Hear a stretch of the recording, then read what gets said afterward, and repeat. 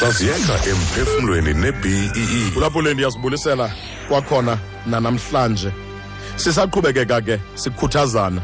Unyaka uyaphela, uyasongwa nalo umnyaka ebesewuqalile. SikuNovember ngoku ka2016. Izaba nguDisemba iphela into ebesithetha ngayo ku2016. Phulaphule le ndlovu ibubomi bethu esibuphilayo. Sibahle kangakanani kuyo.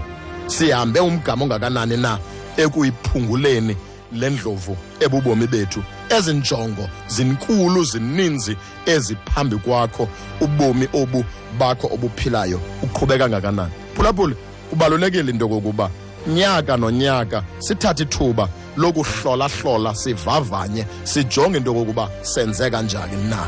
Kubalulekile into kokuba ubungumuntu to evaluate your dream.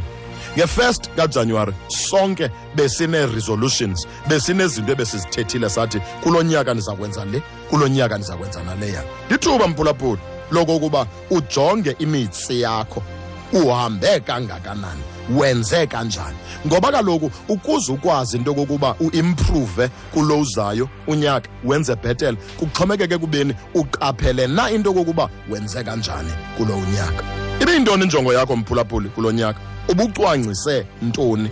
Ukuze ukwazi mphulaphuli ukuzincoma okanye ukuzingcolisa, kuxhomekeke kubeni ukwazileni ukujonga into kokuba ubumele uba wenze ntoni. Lithuba lokuhlola mphulaphuli, khawuphinde ujonge ngaphakathi ukuba ndihambe umgama ongakanani, ukuze uzibethe egxalabeni uthi wenze kahle, okanye uzingcolise uthi umele into kokuba uphucule phaya wenze bhetele phaya.